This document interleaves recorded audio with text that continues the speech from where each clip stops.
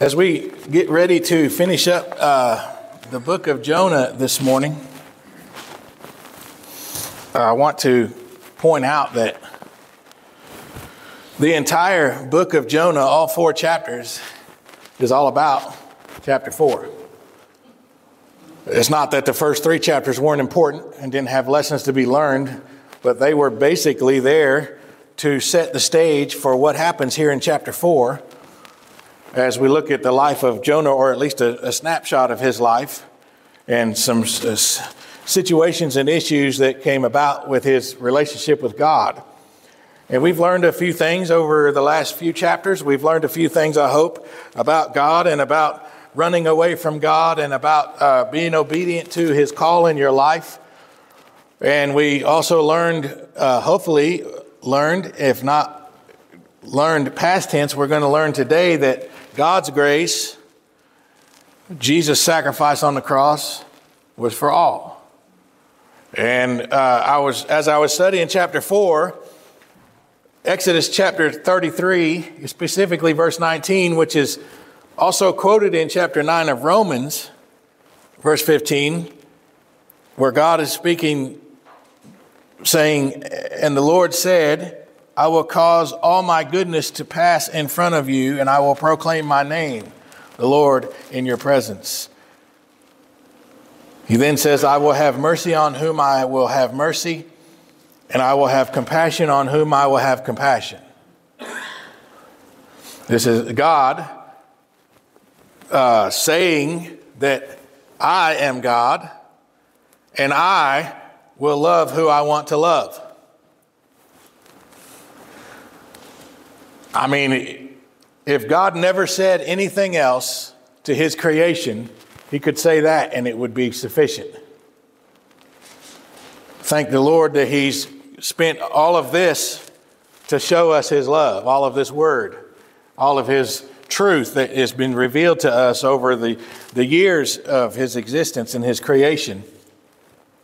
But today we're looking at chapter 4. I want you to keep in mind that particular verse in Exodus, especially the "I will have mercy on whom I will have mercy" part, as we look in chapter 4 and we learn about the truth of God's compassion, the reality of God's compassion. We're going to see Jonah's reaction to God's mercy and how it reveals both the condition of his own heart, but also it reveals the immeasurable love of our God. Okay? Have you ever sat back and thought about how much does God really love me? I think it's a healthy question to ask, as long as we know that we will never ever get to the end of the answer to that question. Because just when you think he loves you too much, he'll love you more. He's got more mercy and more grace and more compassion and more patience. Hello? That's God's love, right? It just comes in a different package. When God is patient with you, it's because he loves you. When God is correcting, it's because he loves. When God is encouraging, it's because he loves. When God is surrounding you with his glory, it's because he loves. Even when Peter was rebuked a couple times by our Savior, it was because he loved.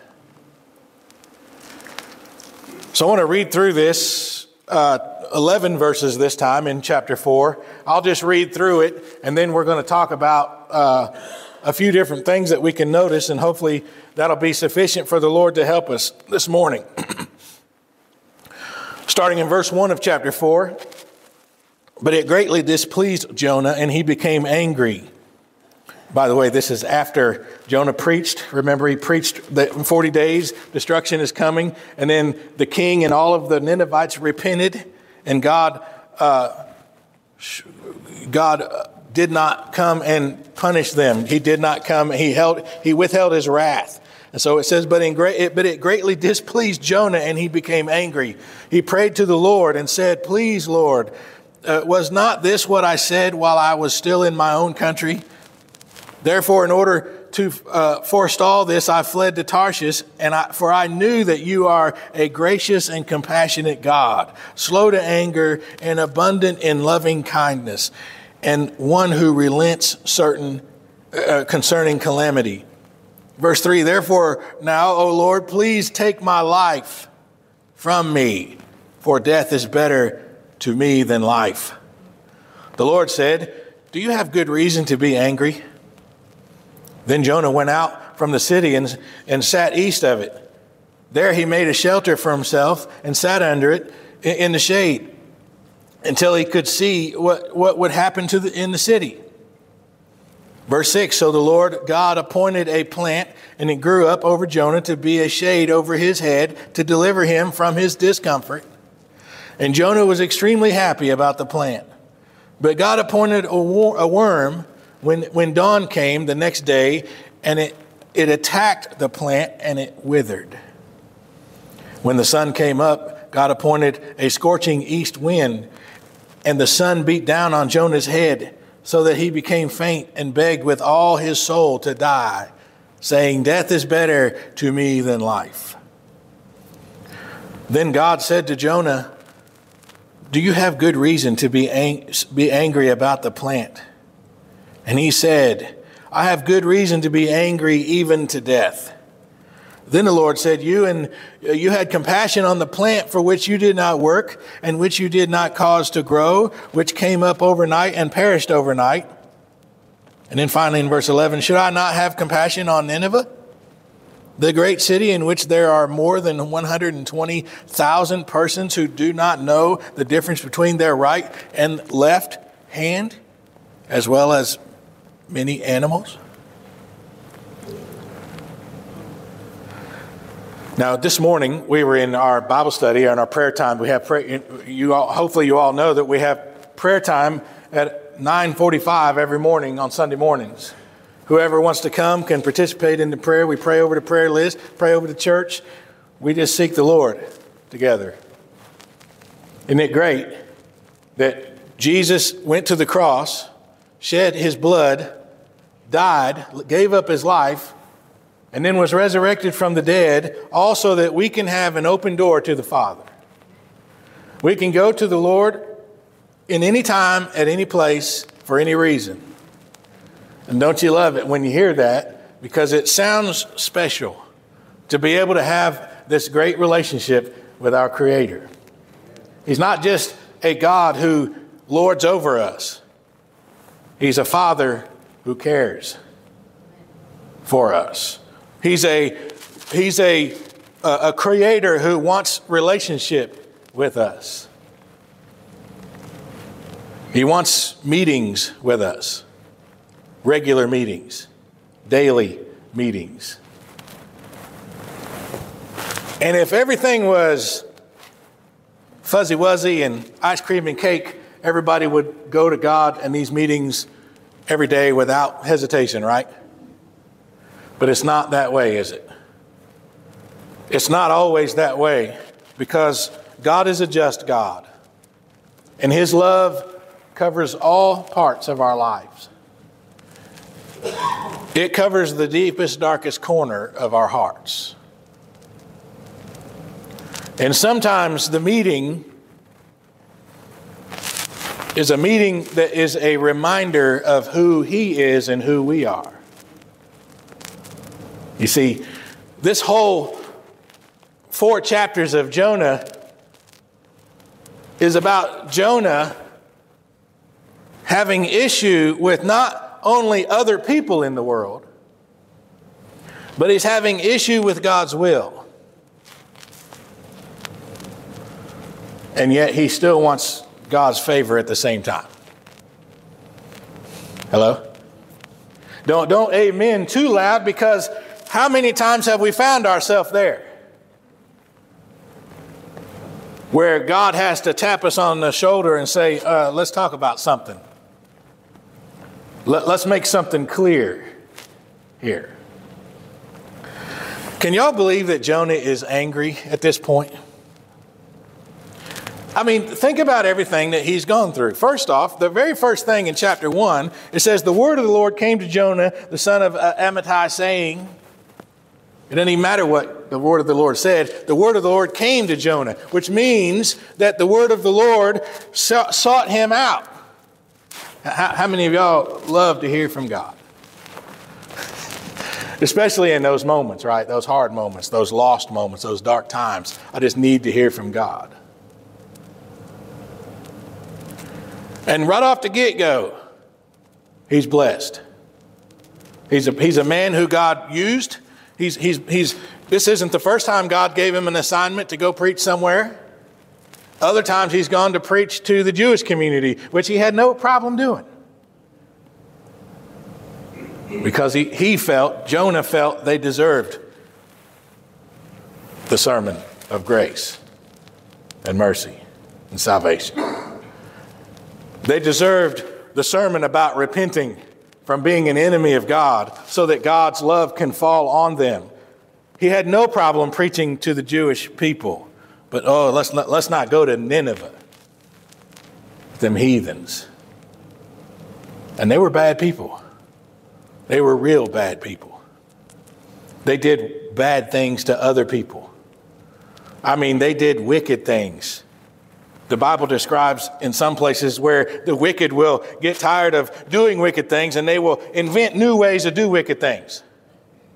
And that's who lived in Nineveh.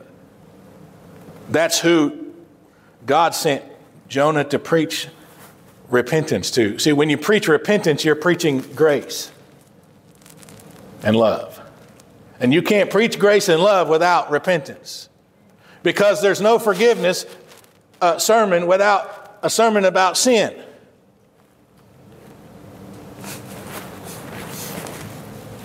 I know. When I go shopping, I go down the aisles that have the good stuff. I don't go to the aisles that have the bad stuff. Hello? I don't even know where tofu is in the grocery store.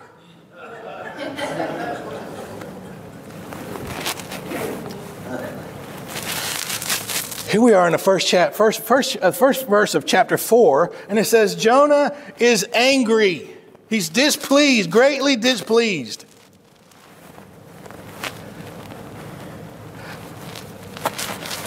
Yo, let's think about God. Let's think about our Creator. Let's think about His holiness.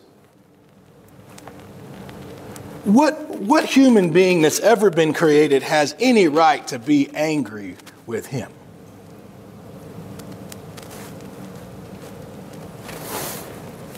But here it is, Jonah.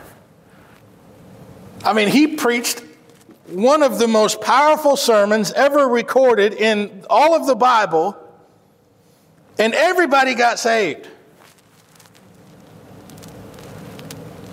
And he's mad. And then he starts lecturing God. Look what it says here in these first few verses. He starts lecturing God. The first 4, he prayed to the Lord and said, please, Lord, was not this what I said while I was still in my own country? How many times have we been in a prayer session, been in a meeting with God, and we think we're running the meeting? He's lecturing God here. He's like, didn't I tell you this was going to happen, God? Did I not tell you that they would repent and then that you would forgive them? This is why I didn't go. As if God didn't already know all of this information. But he's angry and he's lashing out. He said, this is why I ran away. In other words, he's saying to God, we didn't have to go through all 3 chapters, Lord, if you'd have just left me alone.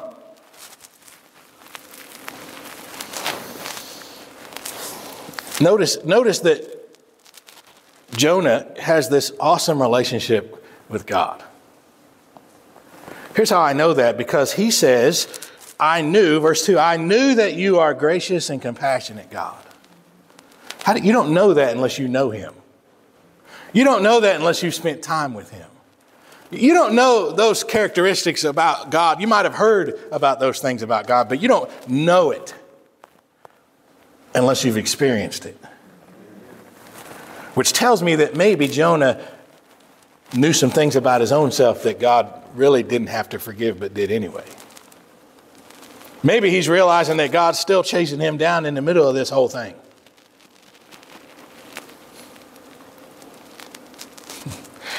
He said, I knew you were slow to anger, abundant in loving kindness.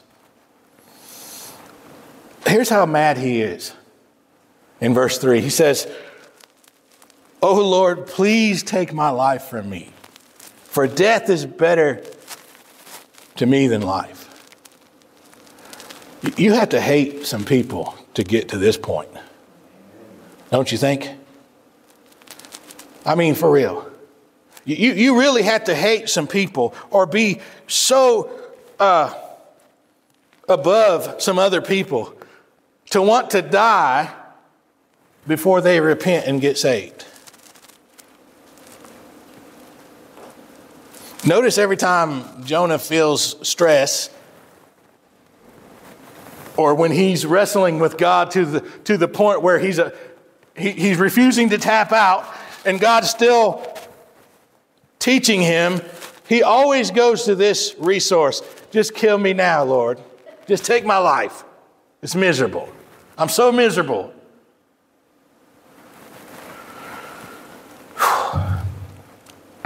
This, we look at Jonah, as we do in many of the characters in the Bible, and since we're so many thousands of years away from them, it's easy for us to sit back and say, what kind of knucklehead acts this way in front of the Lord?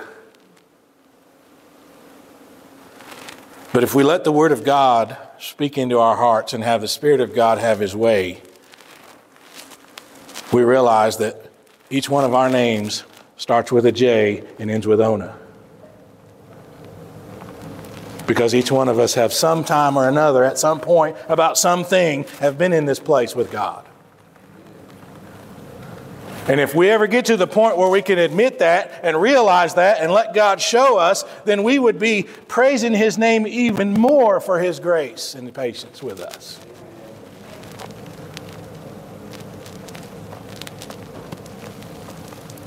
I don't know how many times churches around the world, many right here in this part of the world, they will not grow. They cannot grow because they only want certain people coming to their church.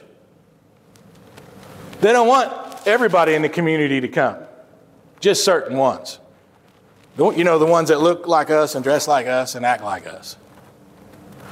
They're the ones who sin like us too, but if those other sinners that do way more horrible things than we do come, then we got issues. It happens. It really does happen.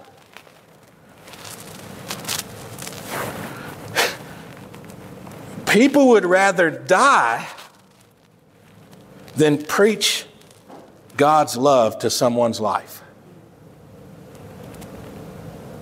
Because if you love a person the way God would send you into the world to love somebody, guess what? They might actually get saved, and they might actually be sitting next to you in the pew here. Oh, I didn't know that was going to happen.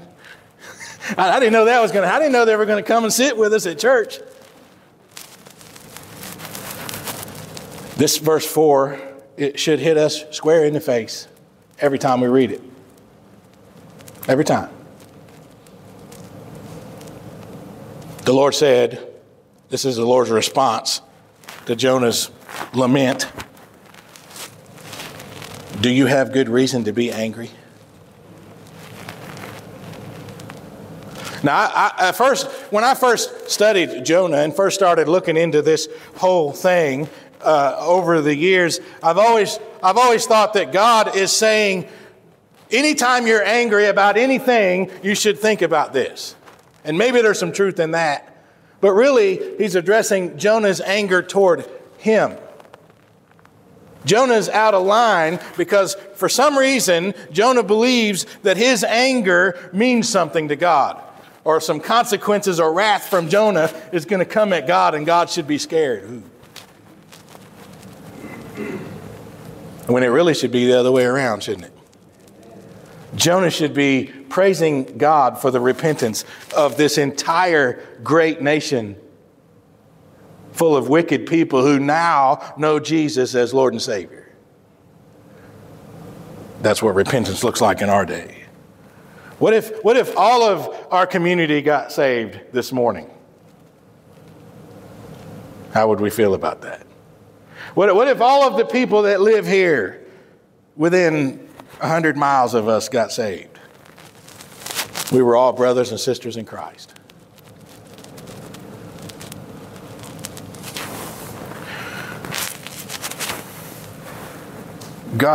Jonah was angry and God was patient. That's what I see in these first 4 verses. I mean, God had every right to just snap him out of existence because of his anger. Who are you to talk to me? But no, God is patient. Because look, if God is so patient and so loving to the Ninevites, wouldn't it match up if he was just as patient and loving with Jonah? Because sin is sin and wickedness is wickedness. An ugly heart is an ugly heart. And he gently questioned Jonah. He's helping Jonah come to this conclusion about reality. Look at verse 5 real quick. Verse 5 through 8. Then Jonah went out of the city and sat east of it. There he made a shelter for himself and sat under it in the shade until he could see what would happen to the city. This dude walked over there with his lawn chair and his sweet tea and sat down, and he just was watching he's getting ready to watch the show. Because 40 days are coming, remember. So he camped outside the city, and he's like, they're not going to let's just see what happens. Now, I don't know. I've toyed with where could his mind have been in this, because he could have been sitting there waiting for the destruction of the people that he hates and wishing for it. Very possible. Or he could have been sitting there watching, knowing that they've repented and knowing that God is going to forgive them and it's not going to happen.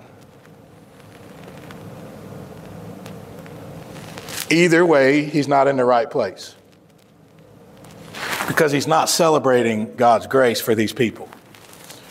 So the Lord, he appointed, look what it says in verse 6. God appointed a plant, and it grew up over Jonah to be a shade over his head. Now, anytime my son, when he was a child, was throwing a fit, I still cared for him. I still fed him dinner. And I still waited for him to be finished with his fit. And he's still my son after his fit was over. You see?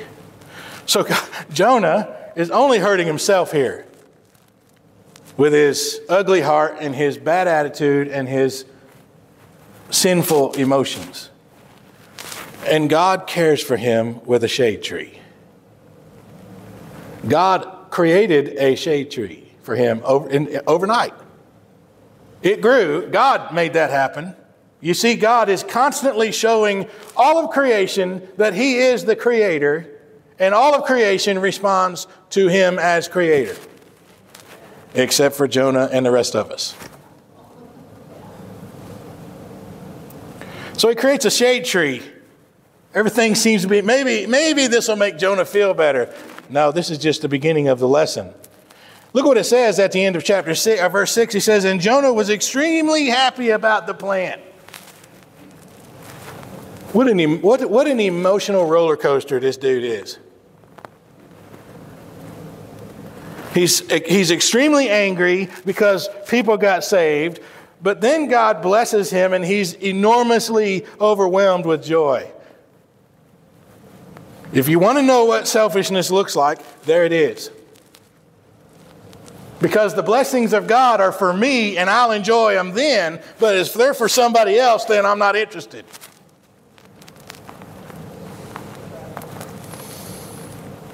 How dare anyone take this attitude?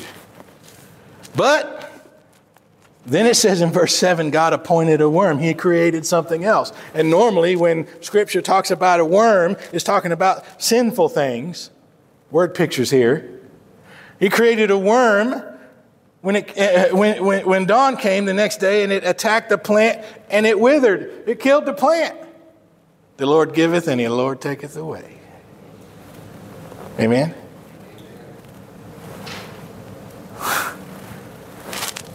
Jonah went to bed that night, smile on his face, enjoying the blessings of the Lord, the shade, the breeze that came from God's provision. And he woke up the next morning when God said, when the sun came up, God appointed a scorching east wind, and the sun beat down in Jonah's head so that he became faint and begged with all his soul. Look, here we are again, with all his soul to die. Paul, the Apostle Paul, don't we all wish we could understand the lesson that he learned? I've learned to be content in all situations. I've learned to be content with much, and I've learned to be content with little, and I've learned to be content with everything in between. Jonah's nowhere near that. It's either, God, you bless me, or I just want to die.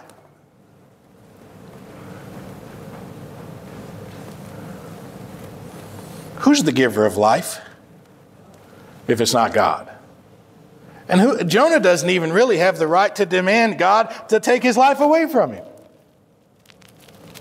He says, death is better to me than life. I hate this place.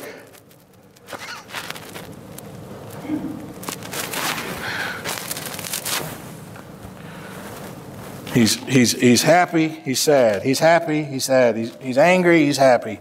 Back and forth, back and forth. And God's just sitting there with Jonah, patiently waiting for him to wake up and realize that if it weren't for God, Jonah would be totally miserable in a way that he's never experienced in his life. Not even the 3 days he was in the belly of this fish.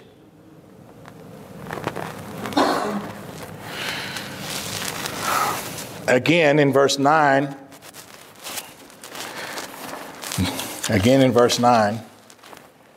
God says to Jonah, do you have good reason to be angry about the plant now? When you're angry about the Ninevites, now you're angry about the plant, what I do with the plant. You're angry about what I do with this, what I do with that. Who are you to be angry with me about what I do with my creation?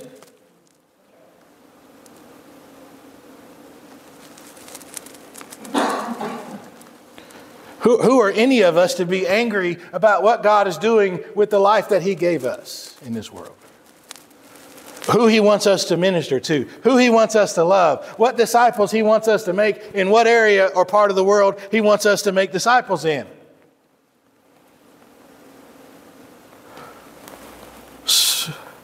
So what? He wants you to love on some homeless people. Okay, he wants you to love on some of those sinner people that we don't hang out with. Go spend time with them. That's what he wants. Who are we to be angry about his doings in our life? Because without him, we don't even have life. Hello? Without his love and our Savior on the cross, we have nothing.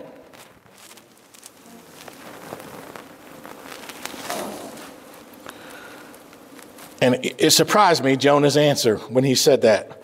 He said, "What, do you have good reason to be angry about this plant too?" And he said, "I have good reasons to be angry even to death." At least Jonah's being honest with God here. At least he's answering the question honestly. He says, "Lord, I just want to die. That's how I feel. If I'm not going to be blessed in the shade tree, then I don't even want to be here. If I'm going to be in the belly of the whale, then I don't even want to be here. If I got to go preach to those people, I don't want to be here."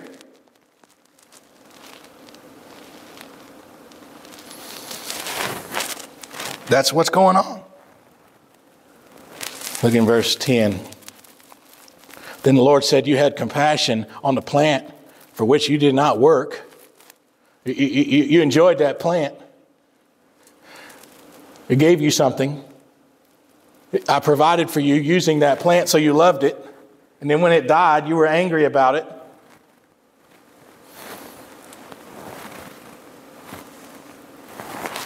You didn't do anything to put that plant there, and you didn't do anything to take it away.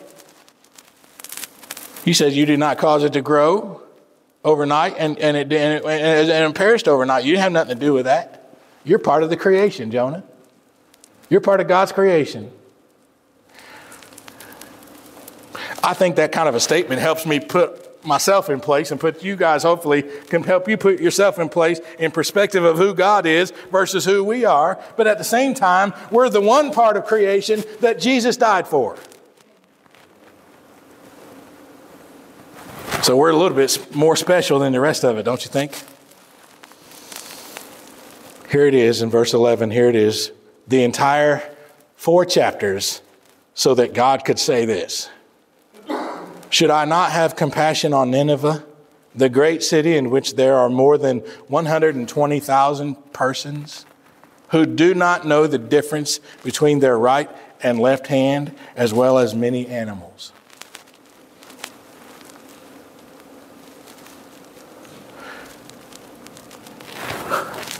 He says, should I not have compassion on those people who are behaving in a way that puts them in the path of my wrath? Should I not have compassion on them too? Or should it just be for Jonah and the rest of the Jewish community? Is that what it should be, Jonah? Is that what it should be? Just you and the people that you like? He's telling Jonah, he's like, look, there's 120,000 people over there. They don't know the difference between their left and their right. They were brought up into this wicked behavior. They were taught by their parents and their grandparents how to behave wickedly.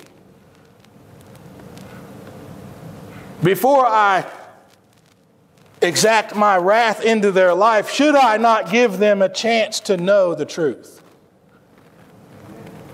If I'm really God, if I'm really the creator, if I'm who I am, should I not do that for them too? Because they don't deserve it any more than you do, Jonah. They don't deserve it any more than any of us in this room. They didn't even deserve 1 day of warning, let alone 40. Because of their wickedness and their sinful behaviors and their black hearts. Just like Jonah's heart is hardening as he speaks to God. Hopefully he learned this lesson. That's the end. Verse 11 is the end of the book. And we're all sitting there, I was like, okay, what did Jonah do? Did he figure it out? Did he get it? And I think the Word of God is saying to me and to y'all, it doesn't matter. What matters is, do you get it? Do you understand who God is and what His mission is, what His plan is? Do you understand His grace and mercy and His patience with you?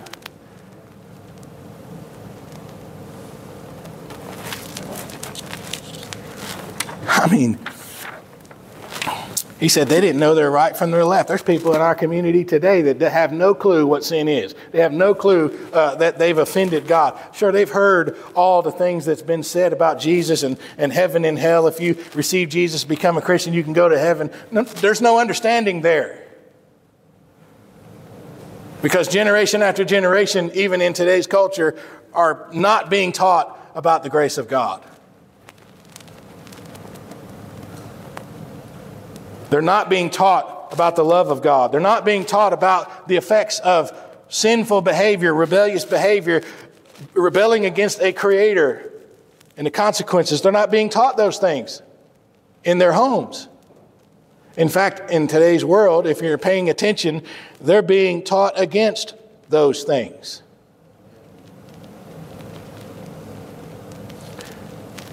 And the assignment never changes for the believers. Go into the world and make disciples. Go into the world, go into today's modern day Ninevites and tell them that Jesus is coming and they can repent and should repent.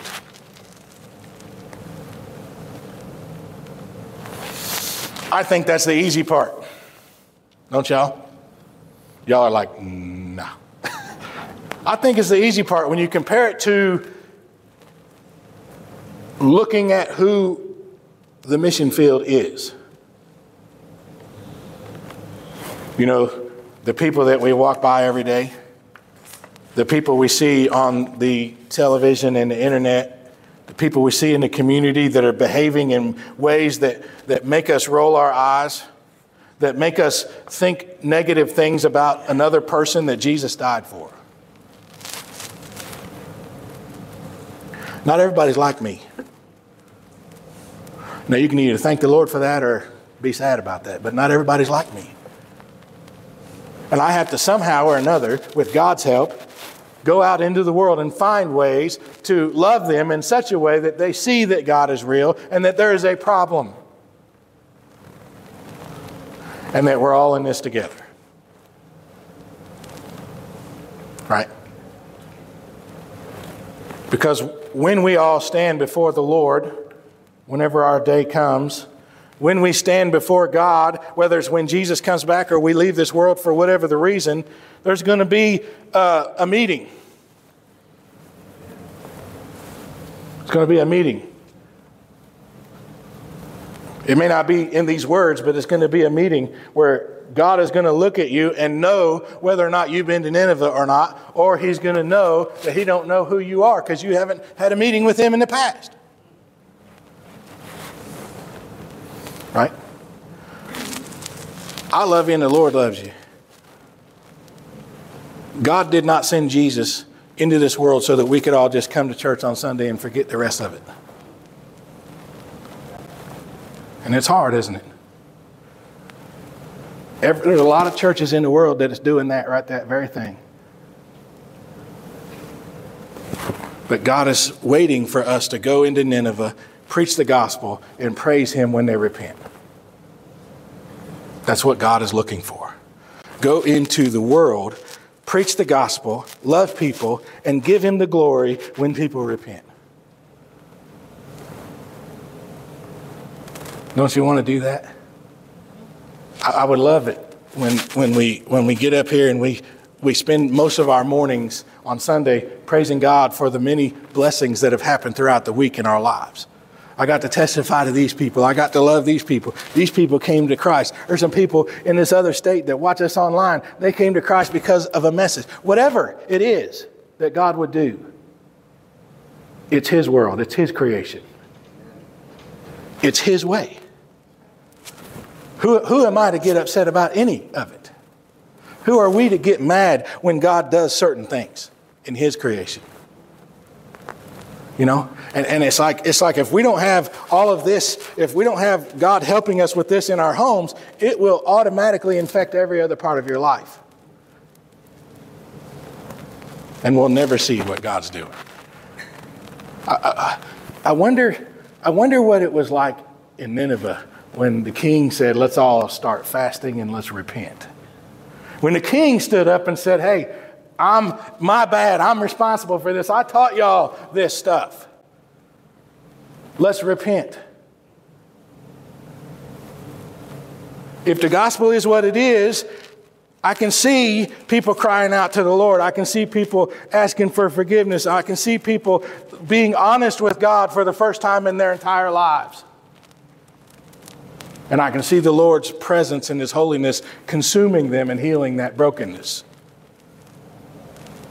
for the first time in their life.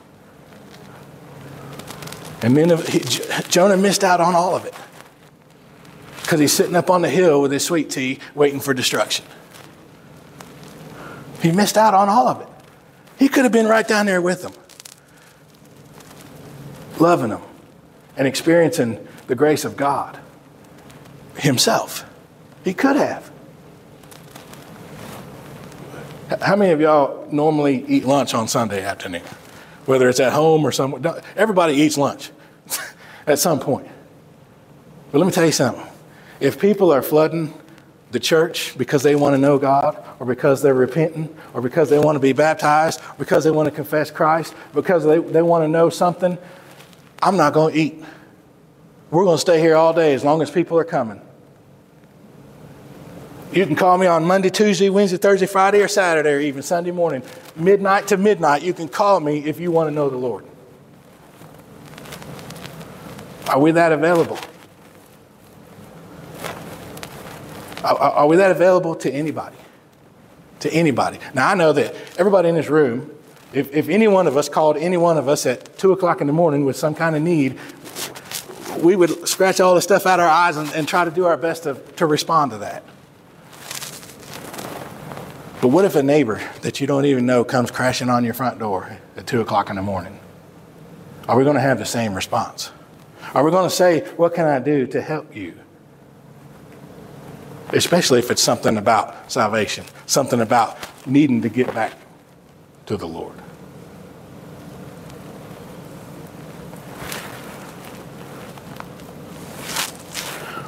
What right have you to be angry about how God does what God does? And with whom? The only way I know how to answer that question for myself is to think about how he accepted me when I repented.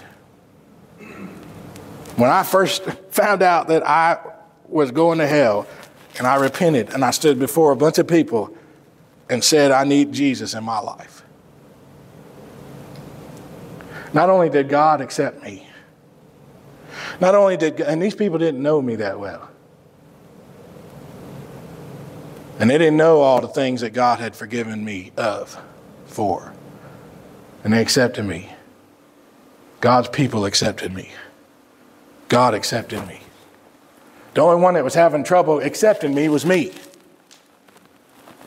I couldn't accept myself because I knew where I was. I knew what I had done. I knew that I was one of the chief Ninevites. And how dare I spend any of the rest of my life not trying to share that with somebody else and anybody else. I love you and the Lord loves you. And I hope that this was a message that was helpful to you and encouraging. I hope it's an attention getter. But at the same time, we all know that God is God. And it's his way or no way. So let's pray together. We're going to sing a song of invitation.